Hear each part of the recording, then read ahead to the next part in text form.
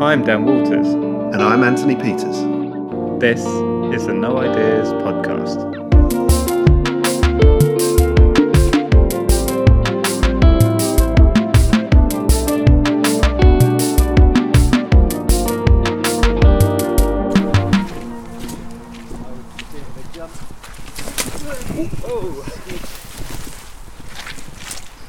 Oh, nice.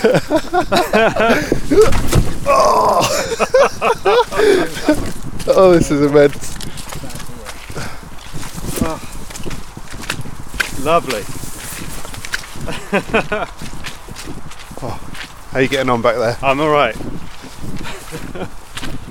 We'll get a picture of your trainers at the end of this. Yeah. I just don't know what I was thinking. I think it's because I knew I had to work in these shoes all day. I should have just put my walking boots in my bag. Oh well. I've got a moth trailing me now. All the excitement of the woodland. It is. Getting in the light.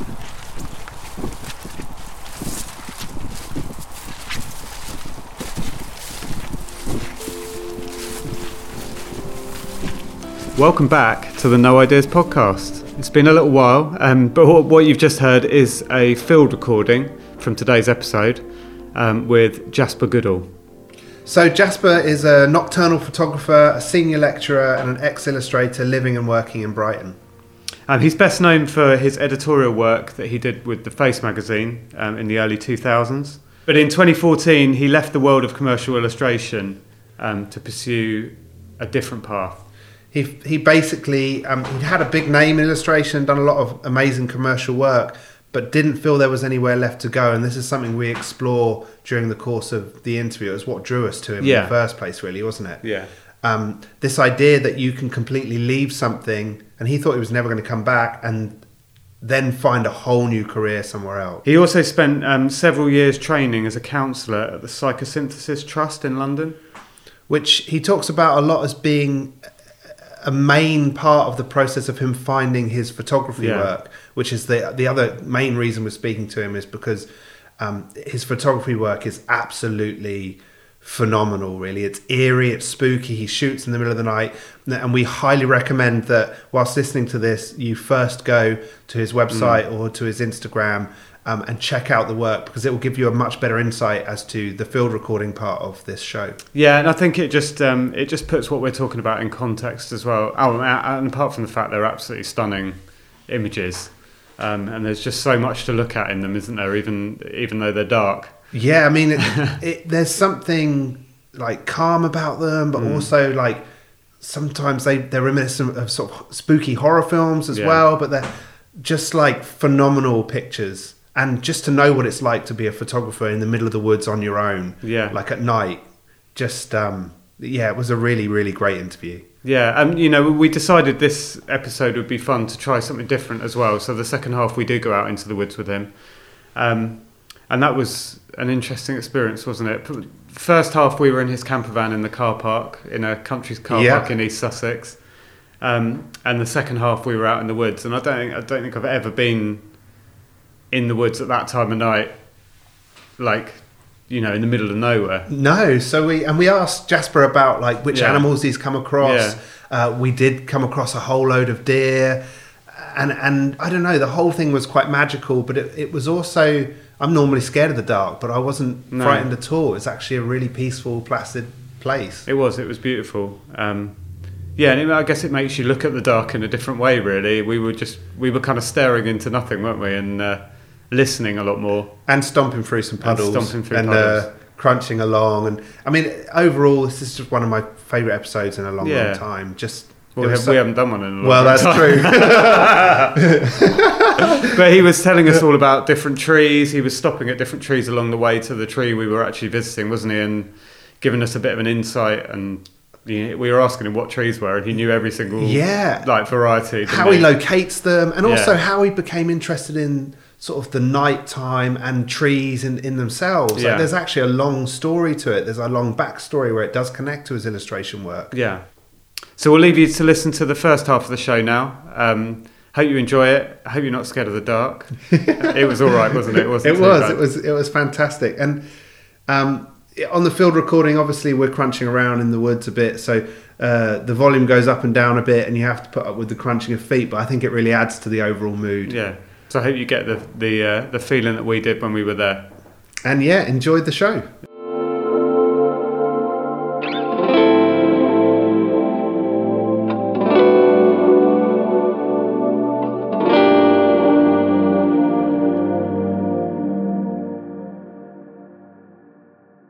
Okay, great.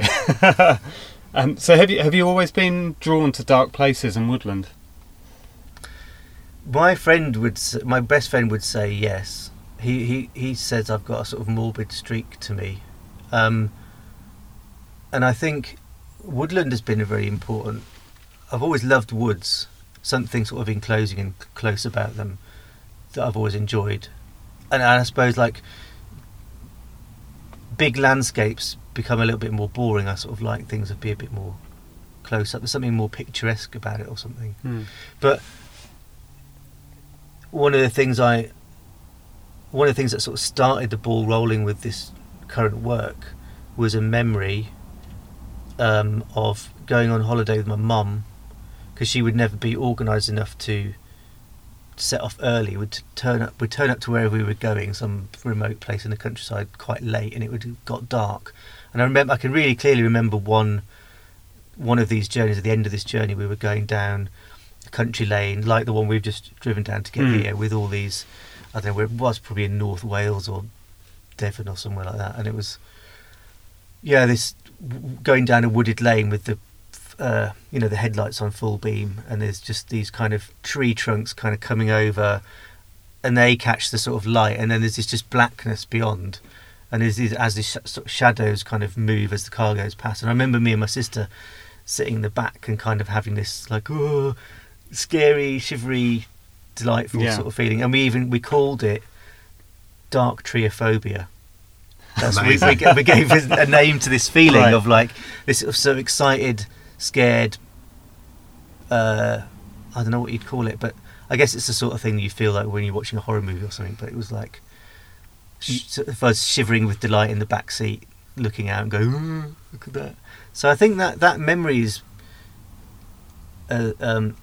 quite a strong one, and was maybe part of a seed for it, because I remember working at university on a screen print that was a guy had broken down. Like, I imagined a picture of a guy who'd broken down, and his car was underneath some horse chestnut trees, and they've got those big sort of lobed leaves that almost look like fingers. And that was like, there was a street light illuminating these hand-like leaves, and he was kind of leaning over his broken down car. So even then, like when I must have been like 20 at university, I was interested in this idea of being lonely, broken down on a desolate road somewhere.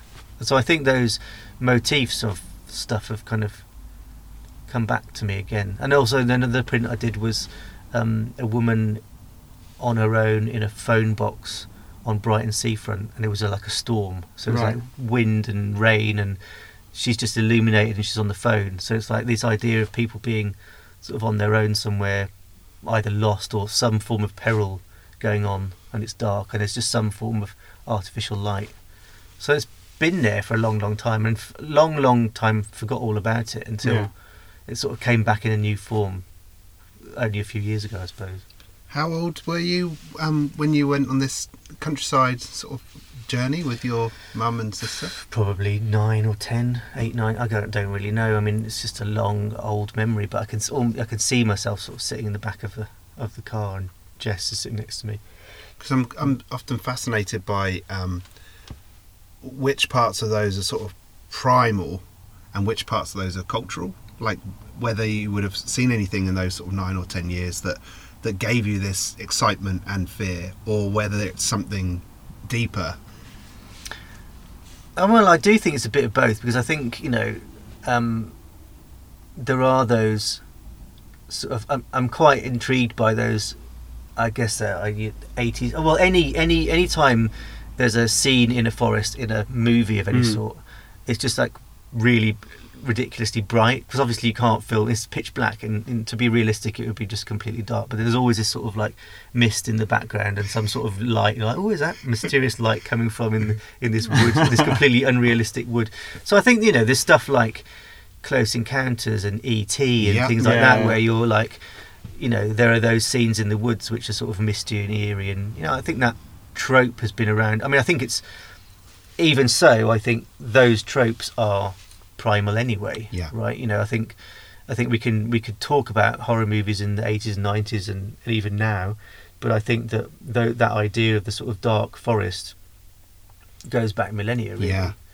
All the fairy tales, the Hans Christian Andersen things, they're all about being lost, they're all about being alone, or the threat of nature. Yeah.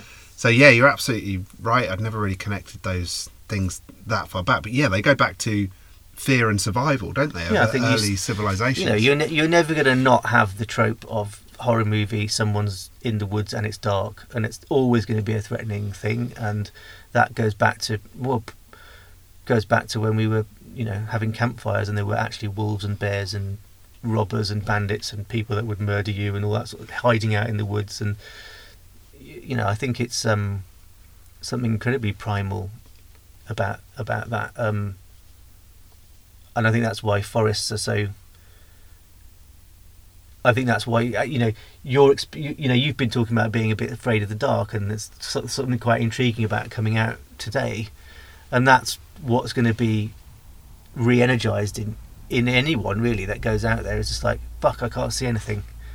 There could be anything there, at which point your imagination just gets the upper hand, and any rationality that you have of, like, you know, you're grown up and you know that realistically there's not going to be anything or anyone there, but then you don't really know.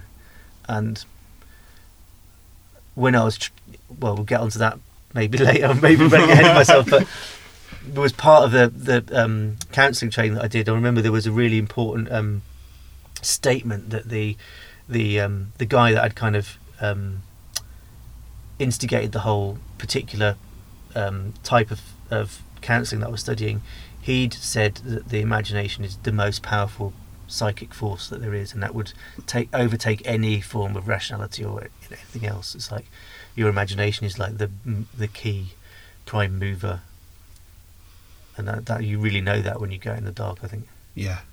Were you ever scared of the dark? Yeah, I think to some extent I still am, to a little degree. I mean, it's not entirely comfortable. I mean, I've got loads more comfortable. When I first started going out, I just really didn't like it at all. I know I'd go out and I'd have to say, there was this mantra that I'd say, like, this is my work, this is my work, this is what I'm going to do, and I have to do this. And then I'd be quite focused taking the photograph. And when when you're actually sort of, you know, you set your camera up, set the tripod up, and you're lighting the scene, you're just kind of very focused on doing that.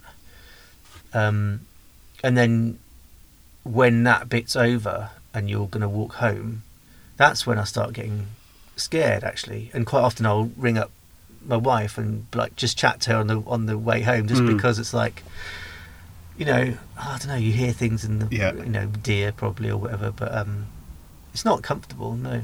Do you think you're occupying that imagination that you just talked about, you know, the subconscious and the imagination, by speaking to her, you're occupying it to the point where it can't spiral out of control? Yeah, I think there's just something, I mean, not that being on the phone would stop an axe murderer or anything, but it's just, that's it. You're just kind of some form of diversion from that overactive bit. I mean, I don't anymore.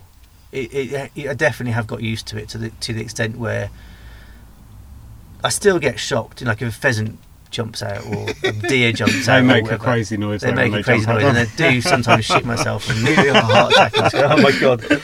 But you know, lots of the weird noises that I would hear, I've worked out what they are now. Yeah.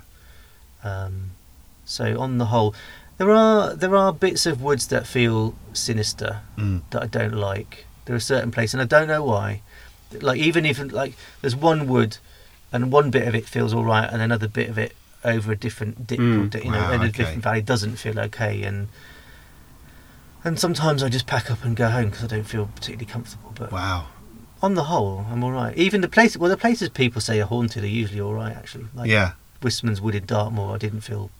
People say it's haunted by the devil, but even though he broke my camera, smashed my lens, I would say that the devil did it. But I didn't feel particularly scared there. It was all right. I felt quite okay there.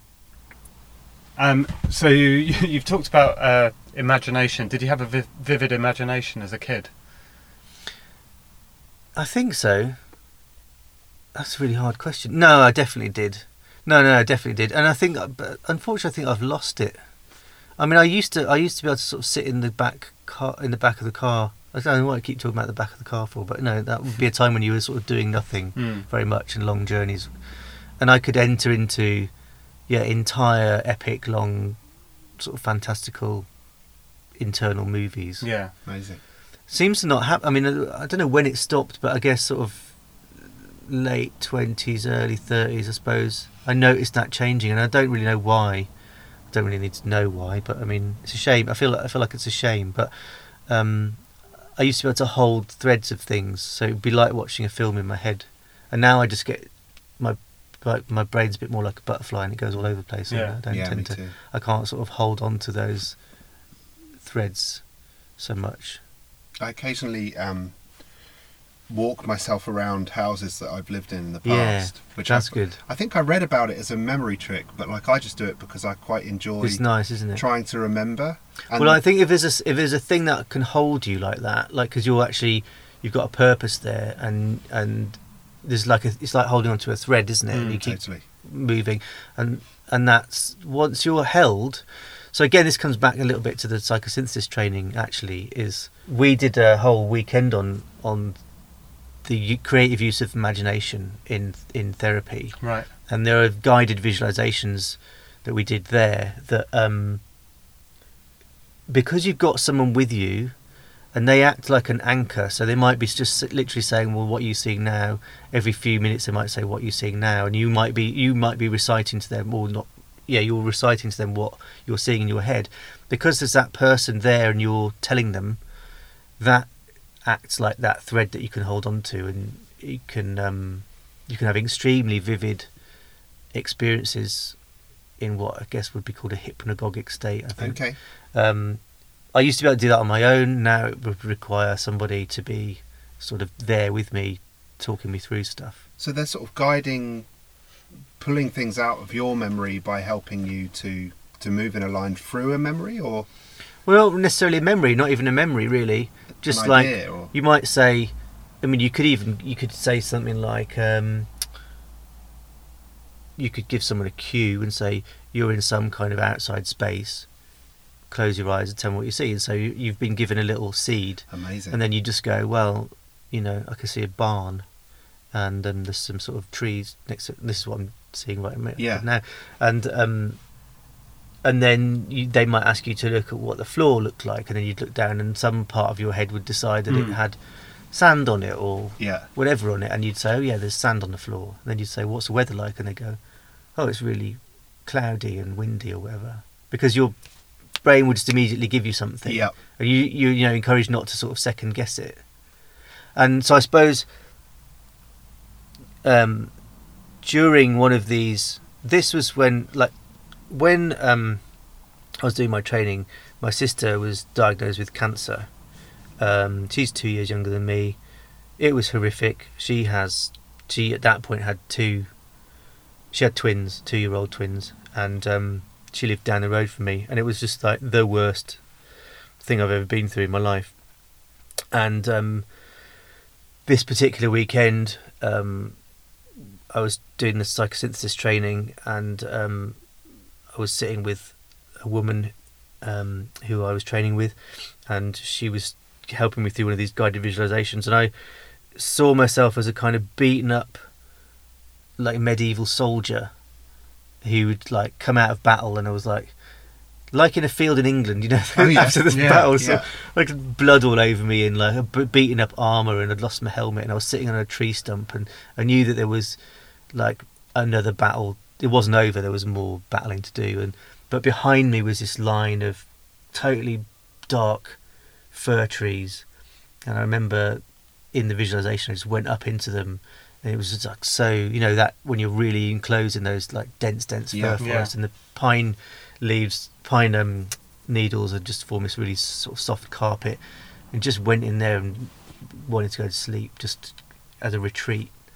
Because the sound is always damp. And it's really, really calm, and it might be. And I always used to, I mean, it's like regenerative fantasies actually, because I used to have a fantasy when I was younger about a storm happening and being inside a big hollow oak tree, and it was dry and warm, and I was in a dark wood, and there was like a torrential sort of storm, but I was okay because I was inside this oak tree, and I used to. And it's a bit like that feeling. I don't know if you know this feeling, but like. That feeling of like it's raining outside, but there's a fire on in the grate, and there's wind. The rain is against the windows, but you're inside. There's that feeling of like, and then sometimes when the warm air and the cold air mix, you know that's extra good. When with the windows just a little bit open, and you get that mixing of air, and you feel that sense of I'm inside, I'm secure, but there's something bad happening out there. Yeah, and it was a reiteration of that sort of feeling. Being in this pine forest, and then the wind was blowing the tops of the pine, but I was just sleeping, and it was that, I think, that image that kind of, I didn't do it it didn't happen consciously, but I think it slowly sort of pulled me towards going to the forest and trying to take a photograph that was that feeling of being in a dark, quiet pine forest. Wow. And I didn't intentionally go, right, I'm going to go and take that photograph, but I'm sure, so I believe in kind of unconscious talismans, so you might have some image as a talisman in your head that's slowly directing you without you really knowing it. You know, I think most people most artists would recognize the feeling of doing something and not really knowing why, and then working out later, oh yeah, it must be that. And that's very much how I feel about what I'm doing now, is that like I connect back to all these different iterations of these sort of feelings of retreating or enjoying being afraid, but also the idea of hiding in a dark wood and those kind of things that definitely sort of feel like they're directing and manifesting the work I'm doing now. Do you feel like you're more true to following that inner compass than you've ever been? Yeah, totally. Yeah. Like all the work I ever did never really felt like me.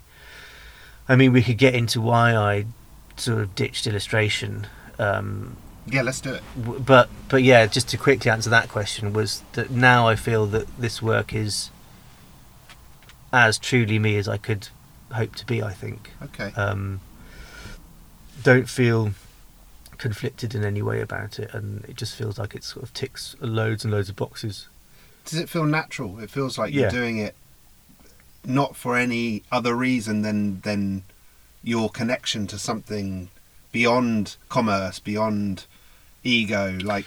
Yeah, although I would admit it's hard. It's, you know, when you do start selling things and you start talking to galleries and all that, it's you've got to keep reminding yourself that the reasons you were doing it in the first place, because it's easy to get kind of. I mean, I remember a point where, you know, after I'd decided I wasn't an illustrator anymore and I was going to go and study counselling, I had decided that I was never going to make any artwork ever again, and it felt like a ginormous relief to sort of take this mantle off of being an artist and say that's not me anymore, and like I could breathe again, and it was like, oh god, okay, great, I don't have to make artwork ever again. And then I realised some way down the line I was actually in supervision, because when you see clients, you need to have supervisors, and you talk about your clients and you talk about your practice, and mostly we talked about my clients a bit, but we mostly talked about my ambivalence for actually being a counsellor. And in one of those conversations where I wasn't sure whether I wanted to carry on being a counsellor or not,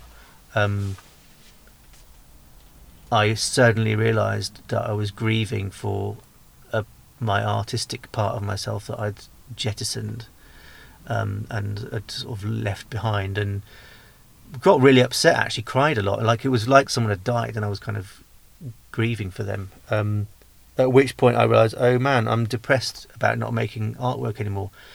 So when I started tentatively making images, like I started a completely anonymous Instagram so that no one would know it was me, because I couldn't possibly say, oh look everyone, this is what I'm doing now, you know, because I didn't want to have that.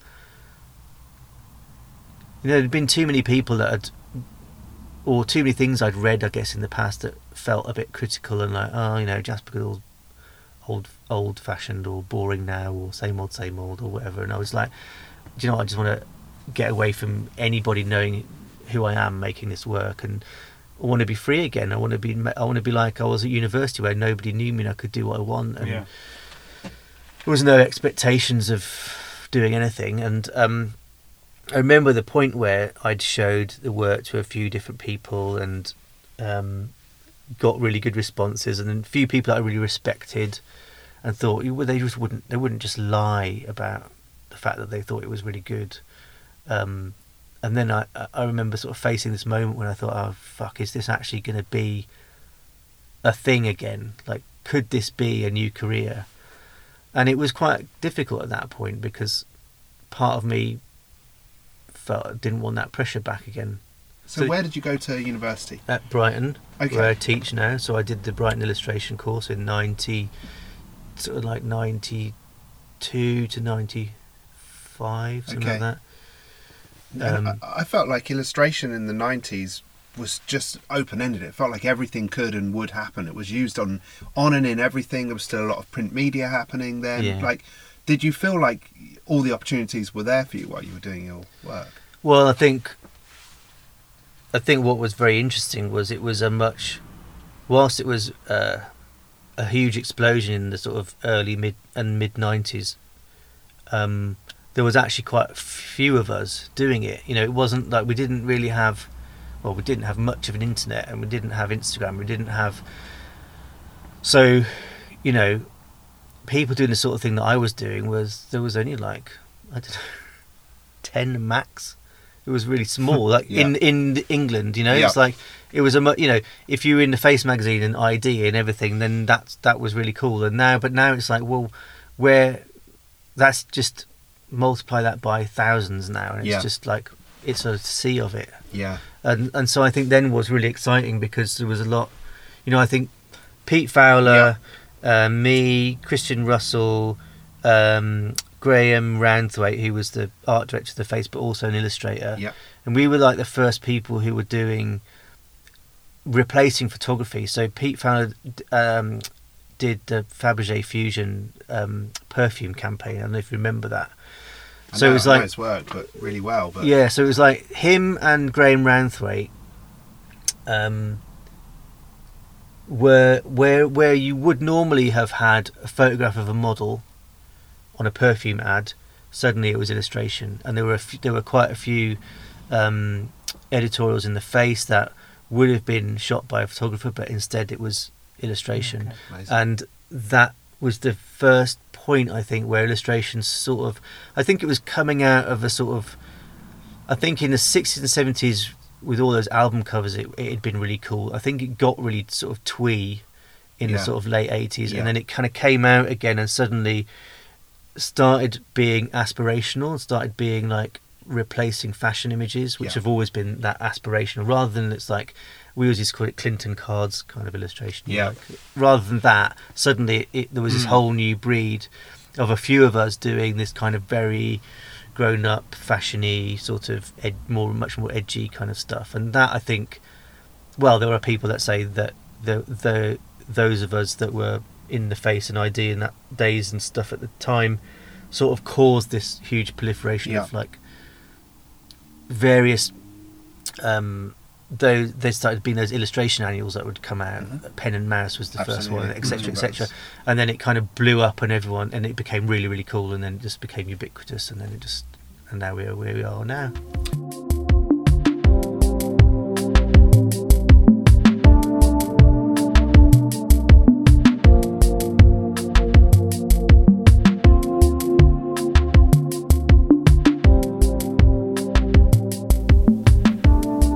A lot of people copied what I did. You had to continuously kind of then stay ahead of this wave of, you know, people doing similar things, and then you were like, what am I going to do that's different then? in order to stay fresh. And you know, I think that the illustration world is a lot like fashion, or it certainly was. I think it probably still is. It's like, you know, things are cool for a while and then they're not cool, and then you have to do something else. So if you don't change, you just sort of, you get lost. I think whereas photographers or maybe art directors and designers, because they're always working on different campaigns or with different people, there's some more of an ability to stay fresh, maybe easier than someone who's just like relying on their own internal sensibilities to kind of invent images. So it's partly just exhaustion about keep trying to reinvent myself. Then I was also I think it's a mixture. I think there was, because I was popular, people didn't want to use me. People either thought I was too expensive or I was overused, and they were always going to look for new. No matter how much I reinvented what I did, there was always like, well, let's look for the new 19, 20-year-old cool person who can budgets do something as different. well, I think. Changing budgets. Yeah, budgets. Then there's the kind of like, you know, I'm getting older, art directors got younger, getting annoyed with jumping through commercial hoops that I just thought were, you know, probably shouldn't be illustration in the first place. Just do this as a photograph or do this as a piece of typography, but it's going to look rubbish if you want me to draw it. And I don't know. So there was that. But then there was, you know, I think this goes on to we were talking when we met last week about, did I talk about surrender? I think that was that point where I didn't know what I was doing, but I was surrendering. I was completely surrendering, and I think this came up a lot in the psychosynthesis training, where they talked a lot about surrender and how that point where you really give up is when something new can be born.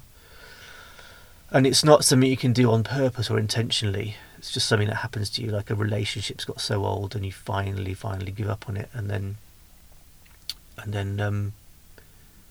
out of that kind of blank space of nothing going on, then some new stuff can grow, and that's what's happened. That's what happened to me, I think. And it's like my creativity never went away, but I just needed to sort of come out in a different way, like a green shoot out of a ashen earth or something. Because really it wasn't wholeheartedly, in most cases it wasn't your fault that things ran aground anyway. Like, I felt the paralysis of the need for newness in culture, and the more people are making work, the harder it is for you to find your footing in what you'd want to make naturally.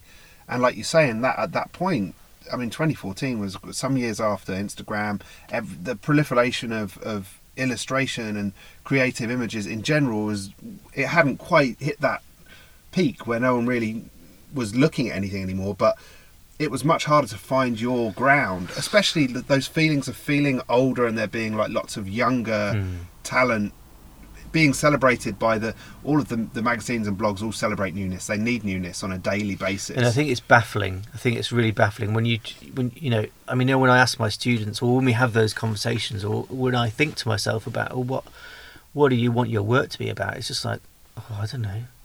You know, it's like, what is it that you want your work?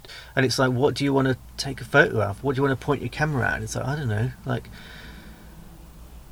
And I think one of the key fundamental jobs of us as creative people is to try and shut our eyes to all that other stuff and try and listen to some little voice that's saying, I think this is interesting over here, look. But I think it's a very, very quiet little voice, and it gets really drowned out by all this noise. And I think it's almost impossible to hear it for a lot of us. But I think it's really key that we do, and it can feel like embarrassing. It can say embarrassing things. It can say things that you think are stupid. And in fact, I had a really visceral experience of it, because part of what reignited things was I picked up a book called The Artist's Way, which you may have heard of, by Julia Cameron. I've done The Artist's Way. And I started doing the things. I started writing the sides of A4, spontaneous writing, and I started going on artist dates. And my first artist date was going to the woods in the evening.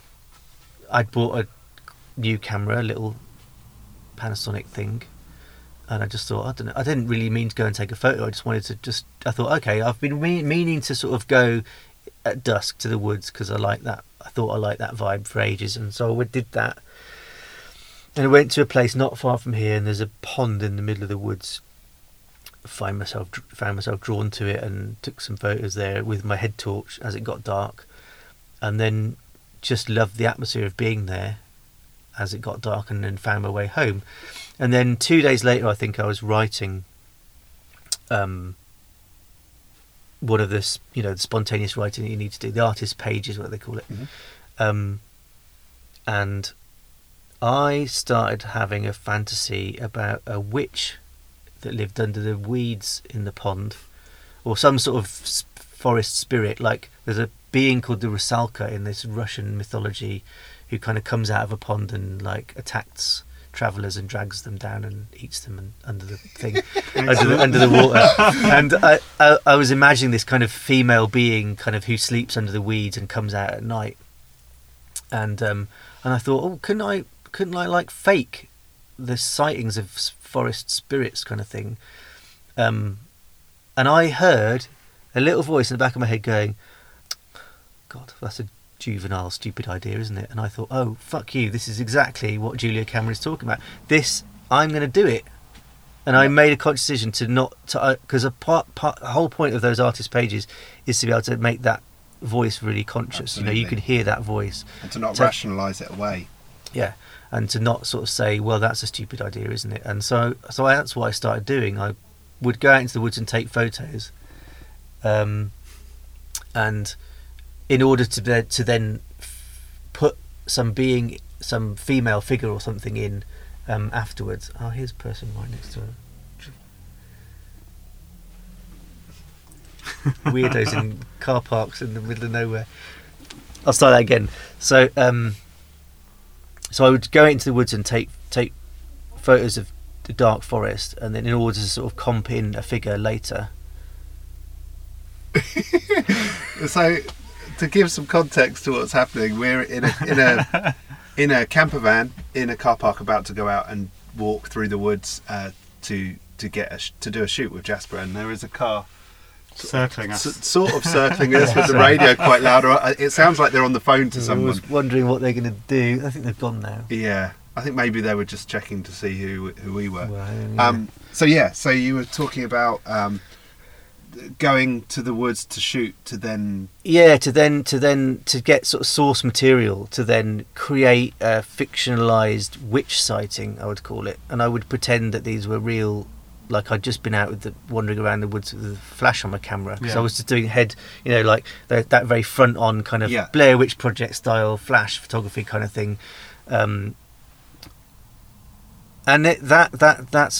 so I started this whole fantasy about a place called Augury Woods, because augury is like it's a form of like, it's like if you saw like crows flying at dusk, you might say that was like a sign that something, a bad omen or whatever. That's an augury. Oh, okay. I didn't know that. Yeah, That's it's like a sort of spell, like it's a way of being able to tell the future.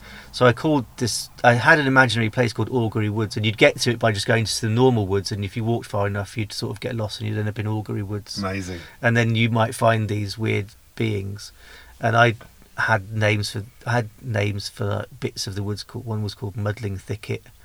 There was another image I did, which was I just started gathering all the old landscape photos that I'd taken. I'd taken some photos in Japan of like this volcanic area, and there was these dead trees, and I had made this kind of like procession of witches around it, a bit like the Wicker Man kind of thing. Yeah, amazing. I called that Stinking Pot. So I made up all these names. So I had these fantasies about these places, and that I did that for a bit. And that was quite exciting. And then I took a photograph that I didn't want to change. And it was just like, it had such a beautiful atmosphere, I felt, that I was like, I don't want to put a figure in that. It's really mysterious as it is. It's really beautiful as it is.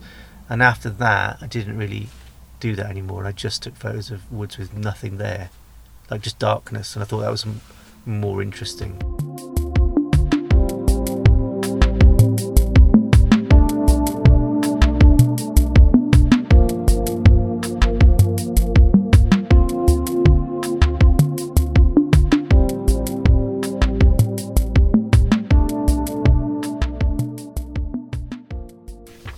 There is a picture that was hung on our wall as a kid, and it was a George Stubbs painting, a print of a George Stubbs painting, and this guy George Stubbs painted at least 20 times this image of a white horse being attacked by a lion.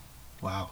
And this particular photograph that we had was, he'd painted them all different times of day, but this one was nighttime, and it was very chiaroscuro, and it was this completely unnatural lighting, because obviously you wouldn't, it was just dark. It has like dark foliage, and there's this almost like spotlit on a stage, this lion attacking this beautiful white horse that looks kind of really freaked out.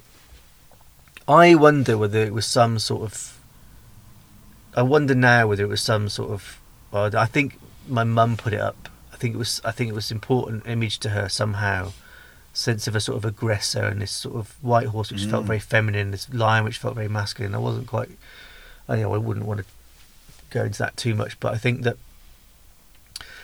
I was very fascinated by that kind of, the lighting that came back to me. That picture has never left my head, but it came back to me at this point when I was starting to take these photographs, and it felt really important. And I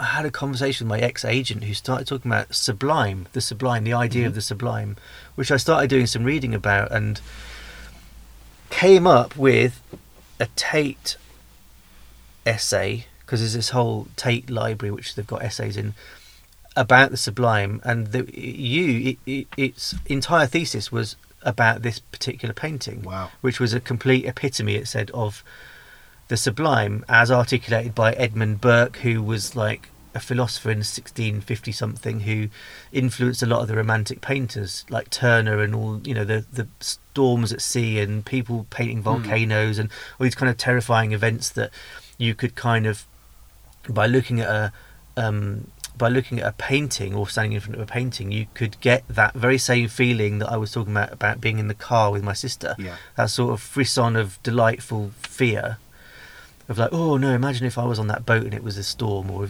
standing underneath that volcano, or look at these terrifying acts of violence of this horse being attacked by a lion. And it was just like really interesting to come full circle. And my ex-agent who was talking about my photography was saying, well, when you look at one of your pictures, you sort of can't help but to imagine yourself there in a dark forest being lost and on your own. Absolutely. And that is a sort of articulation of sublime, but in a very different way. Sublime, usually people sort of misinterpret the word to mean very beautiful or very amazing, but it's not actually that. It's much more specifically about the sense of being overwhelmed by natural beauty, but also terror. Oh, okay. Like if you're lost at the top of Everest, or you see those, mountaintops, that you could die there, right? So it's like terrifying idea, but you are experiencing that vicariously. So you're not actually, you're not going to get joy from, being attacked by a lion, but the idea of viewing that violence sort of happening gives you this kind of like, whoa. It's like watching a horror movie, absolutely, right? Yeah. Exactly like it's watching like a horror early movie. drama as well. Like a lot of those old paintings and the way they're lit and the epic sort of landscapes or the violence that they show, pre any type of entertainment we've got now, beyond plays or whatever would have happened at the time, they are a spectacle, right? These things would have been, they indulged people's imaginations in ways that their eyes had never been able to do, apart from if you experience something firsthand. So those kind of pictures are the early dramas, the early horror films, Yeah. So it's just So I think loads of images do come from childhood, but somehow they've sort of stuck there and been ignored for a long, long time, and now are kind of all coming back. It's like some cork was unstoppered and came out. But I just love the fact that they're almost, some of these things are ghosts of your subconscious as well. Like all of a sudden, for you to be happy for the figure to be gone, and also you talk about the comfort of the woodland, or feelings you had of of when you are using your imagination to walk into a woodland and feel safe and feel warm and feel comforted, and those places would have been empty. So are you quite a person who's happy on your own? Are you quite happy on your own? Not necessarily, but I think there's a sense of, I think the word that comes to me often in when we're talking about this kind of thing is reverence. So there's a kind of I am fascinated by loneliness. I do appreciate moments where it's very still and I'm on my own, and I feel much more connected, maybe spiritually, with something at that point that I don't think I can feel when there's other people around, because it's too distracting or you feel too comfortable. I think there's something about feeling a little bit on edge, because I think reverence is a really good word, because you love something but you're afraid of it as well. You know, that idea that it's quite an old, a sort of religious idea of the sort of fear of God. You know, on one hand you love this entity, but also it's quite frightening as well. And I think that's how I feel about nature. It's like it's at once nurturing, but also it will swallow me up one day, and I'll just become ashes. And you know, that idea. Was your mum quite a powerhouse? Were you in awe of her as well as loving her? Oh, massively. She was a huge powerhouse. Yeah. She's like, she punched our next door neighbour in the face once because he used to tell us off for getting a ball out of his garden. She had to go. She literally smacked him in the face. Wow. She was full on. Yeah. Wow. She was a very full on woman. But awe-inspiring in many ways, I guess. Yeah, I mean, I don't want to paint her out to be just a sort of like bully or anything. But, she was a very sensitive woman. She had a lot of internal conflicts. But she was the sort of person who would say, "Pull your socks up," or, you know, "Tough shit, hard cheese." It was a lot of her favourite sayings. So yeah, I do think a lot of my resilience has come from her, hugely. Yeah. But I don't know. That's thrown me slightly. Sorry. I was just thinking of this thing with the awe and the love and the horror films and a lot of the things you've talked about have this balance of these two things. You know, of this awe or this slight fear and this enjoyment, and I think that tension seems really valuable in what you do now. Also, I mean, and this is always me. I always put, you know, my thoughts onto people. I think we all do to a certain extent, but you going from wanting to escape this world of perpetual constant newness and there's too much noise to finding this place where there's almost absolutely nothing. If you're in the dark and it's incredibly quiet, you've almost gone to the point where it's meditation. It's like nothing. It's silence, you know, which is curious as well, that you've completely gone on a divergent path to where you were headed when you were unhappy. Well, I think that what you say about silence and peace, and I think that's really, really important to me. And it doesn't, you know, you're right. It's not just going to the woods. It's going to the woods in the dark, where there isn't going to be any people. And I think that's quite an important thing. It's like, I quite like the idea that everyone's tucked up watching Strictly Come Dancing or whatever. And I'm, you know, there's me in the woods on my own, and it's cold, and there's deer and owls, and I'm having some sort of relationship that lots of other people aren't having, and that feels really precious to me. And it does feel like some sort of communion happening, I suppose, on some level, where it just feels a bit more, well, a lot more wild than. There was an idea, this lovely image of one of my psychosynthesis trainers talking about analogies for the unconscious, and he talks about the sort of conscious mind, those things that our daily life, the things that we know, as being like the town or the village. It might be really boring and depressing, but it's kind of safe, and there's street lights and there's pavements, and, you know, everything's quite sort of safe and sanitized, and you know where you are, and there's directions and all that. And then outside the village is the dark forest, and that's kind of threatening but possibly quite exciting, and you might discover all sorts of terrifying but cool stuff there. And I think that is the sort of the gateway to some form of relationship with spirituality for me, I suppose, is that walking out into that wildness. And I tried to do proper wild things, like wild camping up mountains and stuff, but it nearly blew my tent away, and I just retreated. It was like I got into the Lake District and I went wild camping on my own, first time I ever did it, and it was all fine until I pitched the tent, and then the wind started so strongly. I thought, fuck, I can't. It's just going to blow the tent down. So I had to take the tent down, and the tent blew away, and it was all a bit of a disaster. And I thought, I'm not doing that again. And I think like this what I do now is a sort of partly a proxy for, I do fantasize about, I do look at sort of real adventurers, that go off to, I don't know where, Siberia, and discover new things, and I hold them in a lot of reverence for those people. I'm like, wow, I couldn't be that, but this is my own little form of being a little bit scared and doing something a little bit wild, I suppose, rather than it's not actually dangerous. No, but it feels what like you can do with your subconscious is pretty amazing, and you bring that back in the work as well. Like it definitely has that feeling of it could be somewhere dangerous, couldn't it? Yeah. Oh, it could be. I mean, there is a non-zero chance of there being an axe murderer out there. Yeah, a non-zero chance. Non-zero chance. I tell the kids all the time that you shouldn't be scared of the woods, because nobody's going to hang out in the woods waiting for a victim. Although it is. He's going to tell us something now. although, if you're going to bury a body, that's where you do it, right? Yeah. Nearly always on the moors or in the woods or somewhere. It's like you don't. Well, unless you're Fred West and you've got a backyard, but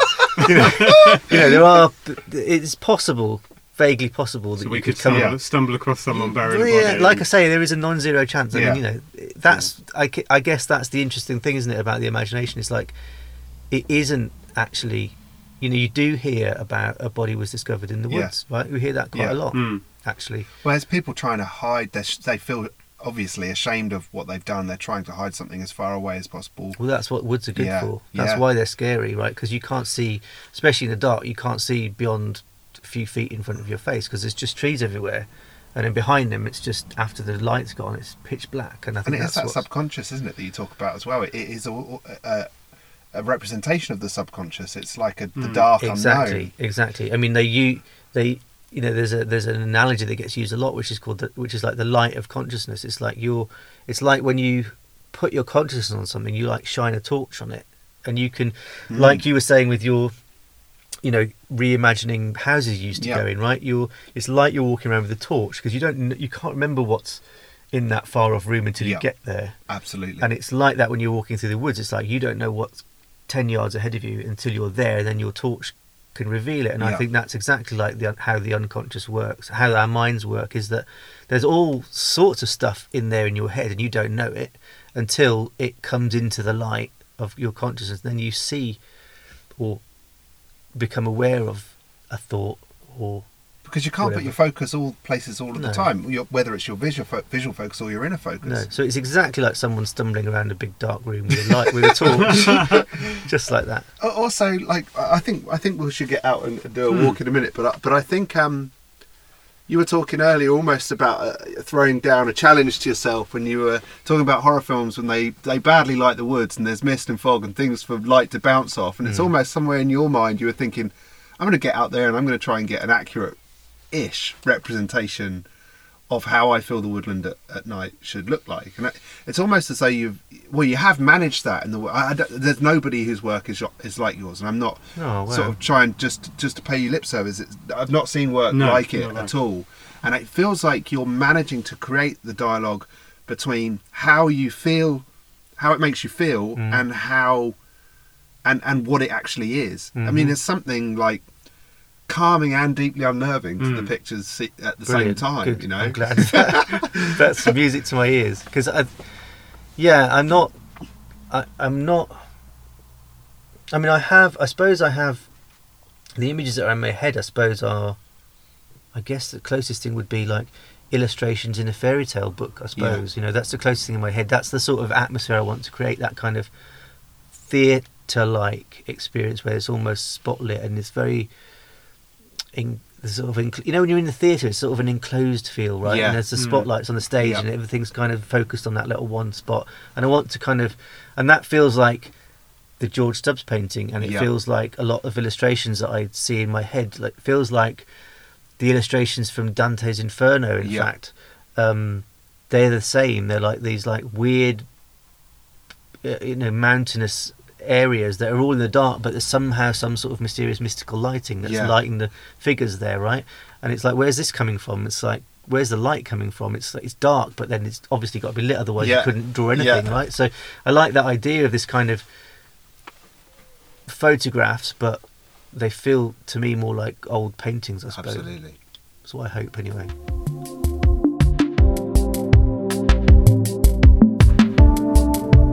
Hope you're enjoying the episode. We're just jumping in the middle here just to give you a few messages. Just to let you know that we're really happy to be back. We absolutely love doing this podcast, and if you're enjoying it and you love it, please pass on the information. Tell people about it. Tell your friends, tell your family, play it to your dog. We really would love to hear from you regarding who you think we should speak to next. So follow us on Twitter, follow us on Instagram, drop us your recommendations, let us know where our blind spots are. Yeah, for us it's really just about the adventure, isn't it? Talking of adventures, the next section is us wandering around the woods with Jasper. So enjoy the second half.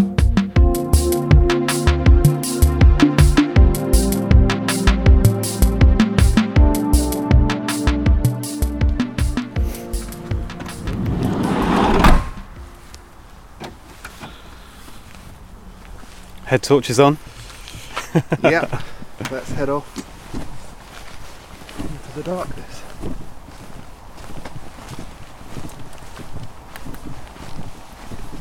Right, so we're heading off into the woods with Jasper, aren't we? We certainly are. Just wanted to ask you, Jasper, why are you taking us here? These woods, okay, so these woods aren't Forestry Commission. They're privately owned, but we've got permission to be in certain bits of them. Okay. And so you can see there's you can see this huge oak tree here. Yeah. So there's some quite old trees. It's an old estate. And they tend to not get so decimated as often the Forestry Commission would do. But there's also a particular tree in these woods where I think there's a spruce plantation, and I think it was a young oak that's died because it can't get enough light. So it's this kind of, I don't know, it's a sort of, you've got all these straight trunks and then this sort of gnarled dead tree in the middle of it all, which is, I suppose, kind of sad, but also looks quite dramatic. So how do you going to go there? How do you choose your locations usually? Is it you kind of? There is a lot of walking around. Right. Lots of times it's very disappointing. You sort of think, oh, I'll go and check out that bit of woodland. You might see something on a map and think it maybe looks interesting, and then go there, and then 9 times out of 10 it's kind of a bit disappointing. Yeah. But occasionally something happens, like you see like that tree. So let's go and look at this. Okay. Wow. Because this, like, wow, look at that. Is that an oak? We'll get a picture of that. Beech. Okay. It's a really, really, really old beech. Wow. So I've got a picture of this because I've photographed this a couple of times now. It looks much more dramatic when you've got the side lighting on it. Wow, it's vast. How tall would you say that is? I don't know. No idea. It's huge. But it's massive, isn't it? It's like huge, thick. I'd say that's probably 300-400 years old. Wow. It's a big, big, big beech tree. And lit with 3 head torches, it's quite dramatic, isn't it? Yeah, when you've got side lighting on, it's like really amazingly muscular. It's just like huge, sinewy. It's like a load of writhing pythons stuck together in one glob, isn't it? That's exactly what it's like. Yeah. So, and you just got to walk around, and then that's the thing about woods. You might just turn a corner and see something that's worth photographing. And one of the difficult things is that this happens to me all the time actually. I'll go out, scope out a bit of woodland, be absolutely sure that I've got a composition, and then wait for it to get dark, and then just go, oh, it doesn't work at night because it's very different. This bit's. I was going to say I've just walked through a really boggy pit. I'm wearing inappropriate footwear. Just. And then you have to resort to sort of wandering around in the dark, and because stuff that works in the day often doesn't work in the night. Yeah. Because the lighting's all different, and stuff that you just wouldn't notice in the daytime suddenly jumps out when you shine a torch on it and it looks completely different. So, I think there's sort of some trees I know, okay, I'll be able to take a good photo of that. But sometimes it goes wrong and I just have to, I went to Dartmoor a couple of weeks ago, was absolutely sure that I was going to photograph this collection of trees. And then, it didn't look good. Oh, man. So then I was like, oh, okay. And then I wandered round and luckily there was, quite near it was a better composition. Some of it is just lots and lots, quite extensive web searching for images, and then just trying to work out where there is a ancient tree inventory. The Woodland Trust have one, where people, just anybody who's interested in big trees or old trees, can measure how wide this tree is and log it, and then it goes onto a map. And sometimes quite often there's photographs of them. But I do spend quite a lot of time on this ancient tree map, sort of looking and then going on Ordnance Survey maps and Google Earth and sort of triangulating, working out where certain trees are.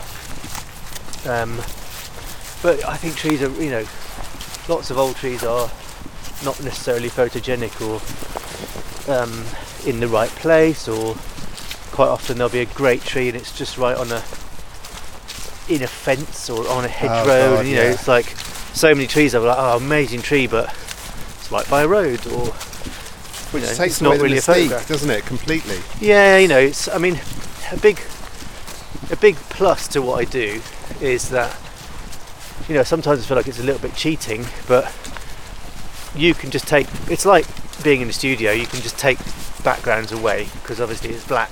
So the tree that we saw earlier had a scraggly holly bush behind it.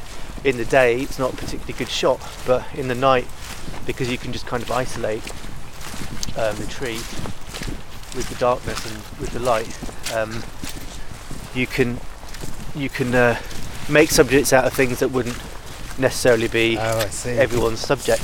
Because you'll see a lot of photography, a lot of woodland photography you'll see shot in fog,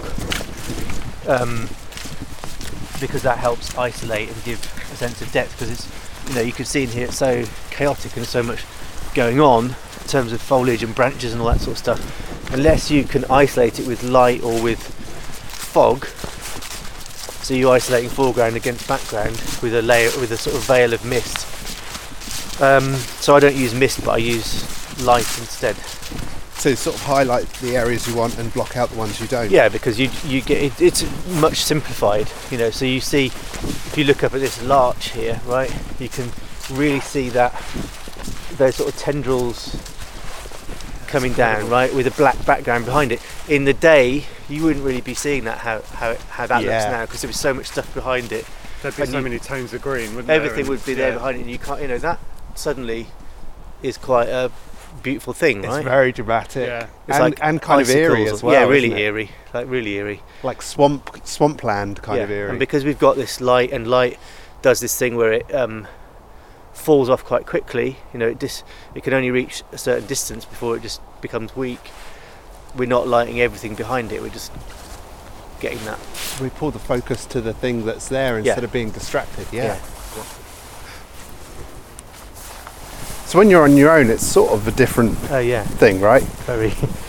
do you normally do these on your own? Yeah, always. Pretty much always. Once or twice, I've had Sana, who's my wife, come with me, but 9 times out of 10 or more, on my own. Yeah, totally. Wow. Okay. What kind of interactions with nature have you had? The worst one I've had which did really scare me, was I was in Ashdown Forest, and I was in this really tall, I say we because there was a fox, but I was in this really tall, like waist high grass, sort of looks like African savanna almost. Wow. And I had this pole which I use, which is an extending pole which I can put a light on, and I heard off in the distance this kind of, when foxes make that really weird kind of unearthly screamy noise. Yeah. And I thought, oh, there's a fox over there. And then it started running towards me, and it was like in oh no, is it Tremors, that horror movie or something? Yeah. It was like the grass was like shaking, like coming towards me, like total like cheesy 80s horror movie. And it was just, all I could see was this sort of shaking grass like coming towards me. And I just kind of shouted and waved a little bit. And it realised that I think it was freaked out what my light was. But then it realised and described a beautiful arc and ran away from me. But for a little while I thought, oh my god, it's going to attack me. Wow. Were you able to settle again afterwards? Yeah, I was okay after that. I think we should stop, because I think this is a sort of perfect example of something that kind of turns me on. These kind of, I love how, you see how the pine needles have like fallen and they're like hanging, like little dead birds or something, and this sort of weird incredible. Sort of dead world underneath the pine. I just love all these like straight trunks that just disappear into blackness. So we're currently stood looking at a dense evergreen sort of woodland. What trees are these? These are Scots pine. Young Scots pine. Young Scots pine, and they're really densely planted, so it falls away into darkness really quickly, but yeah, amazing. Another larch here. They look good in the winter actually. Was your knowledge of trees always good, or has it grown as actually, you've done this? My mum was quite good at teaching me about different trees. I think she knew quite a lot about stuff. So I think from an early age I wouldn't say there's lots of trees I don't know, but lots of them I do. I think because we always go on lots of country walks, and my mum grew up a lot in the countryside, and so she used to walk around the supermarket pointing out everything. She'd go cantaloupe. She would just like, I don't know, it's just things she would do. She just used to point stuff out all the time, I suppose. But it's great to have that knowledge though of trees or of nature, and the need to share the knowledge that most people would forget to share. Well, I like to know what I'm photographing. I like to be able to say, well, these are birches, or that's a beech, or that's an oak, or whatever. I feel that's quite important. So if I ever photographed some sort of tree that I didn't actually know what it was, I'd go to great efforts to work out what tree it was, I think. It also then helps you to understand which trees you sort of have a fancy for, I guess. Yeah. Is there a type of tree that you think that you particularly like? I think probably most often beech trees actually. Okay. I think I really love the smooth bark. That one that we were looking at earlier. Yeah. Is this kind of, you really see the sinewyiness of the forms of the tree. I used to really like pine, like these Scots pine, but sort of got over that phase now, and I think beech. I really want to photograph some really old oak now. Yeah. That's the next thing. But often they don't grow terribly shapely. Well, I mean. Okay. Yeah. And their bark is a lot more, much more rough. But yeah, I suppose beech at the moment is my favourite. With pine, you're almost photographing a collection of trees. Yeah. I wouldn't, there are some, like I'm going to go and photograph the major oak in Sherwood Forest. Oh, okay. Probably over Christmas some point.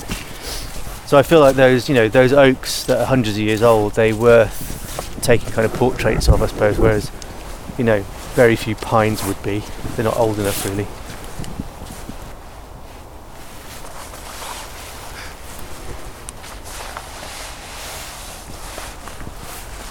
How often do you come back to like the same kind of trees? Almost never. I mean, I'm bringing it here because I know where it is. Yeah. I mean, it would be interesting to photograph things at different times. I've definitely, I think I've improved a lot in the year or two. I think I can take better photographs than I could 2 years ago, certainly. So it might be interesting to come back to certain places. Yeah.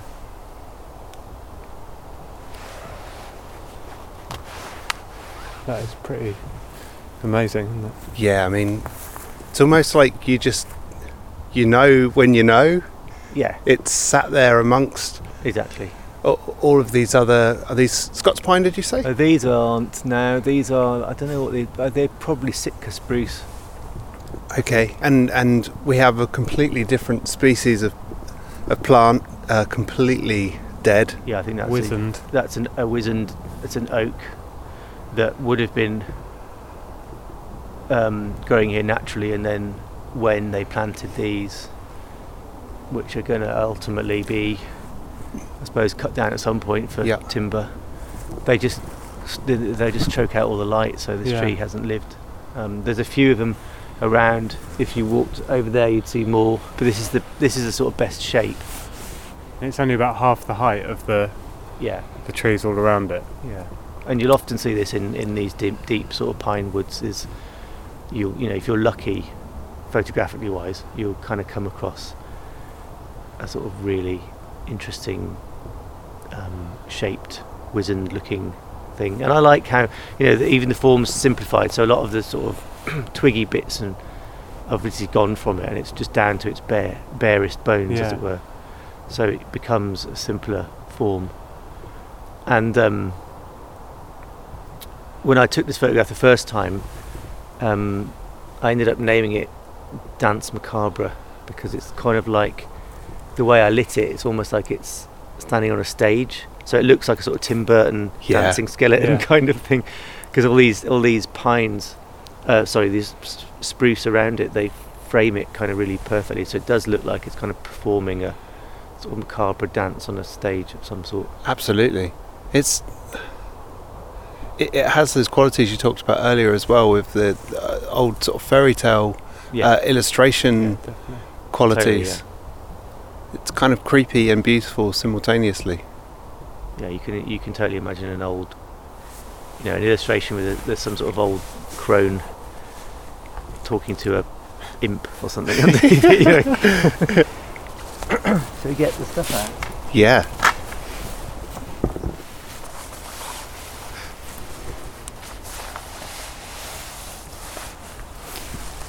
Luckily, I know where to stand, because I know that this is the only angle to shoot this tree from.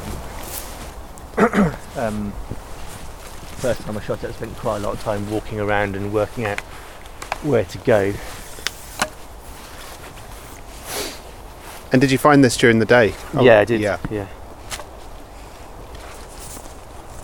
Do you come out with Sana during the day for these walks or do you come out on your own for the? So no, quite often we might just be, you know, I might just be on a, you know, just an afternoon walk anyway.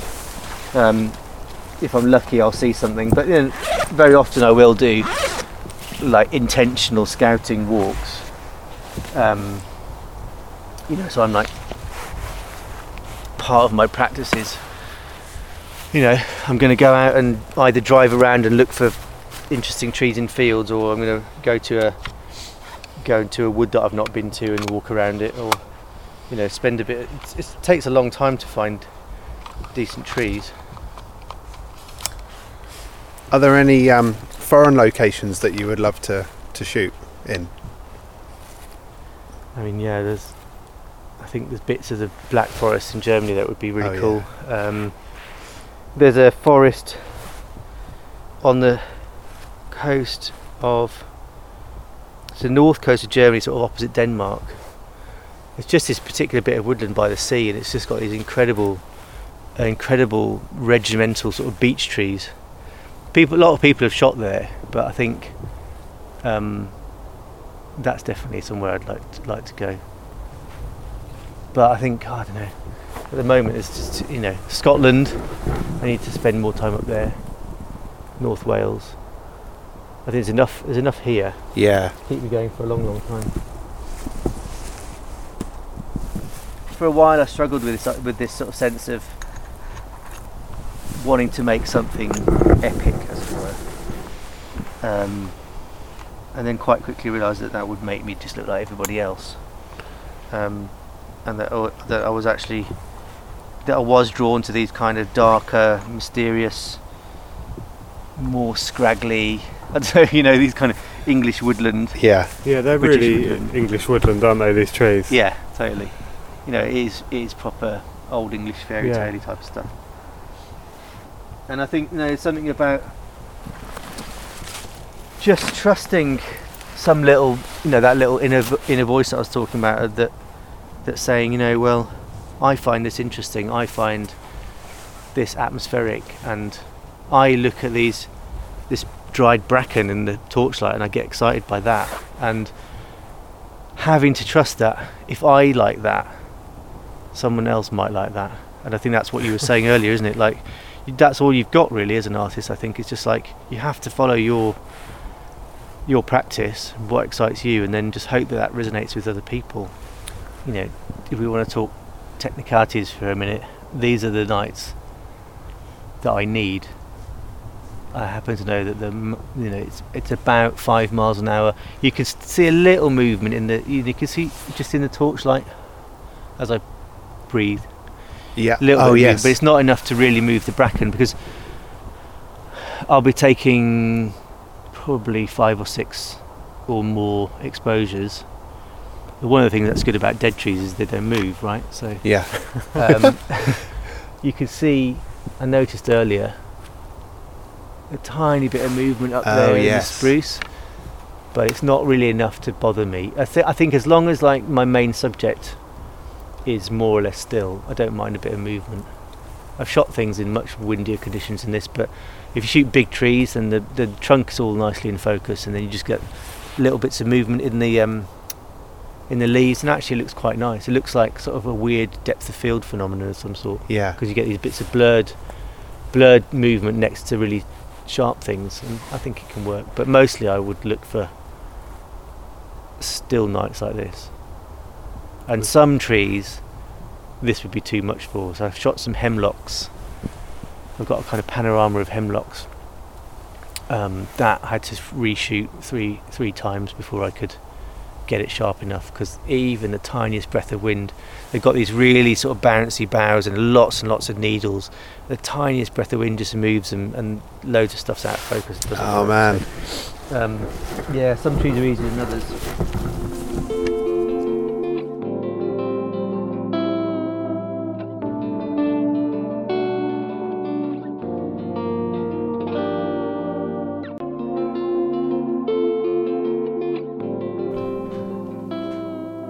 Thanks for listening to No Ideas. It's great to be back, and thanks so much to Jasper for coming on the podcast.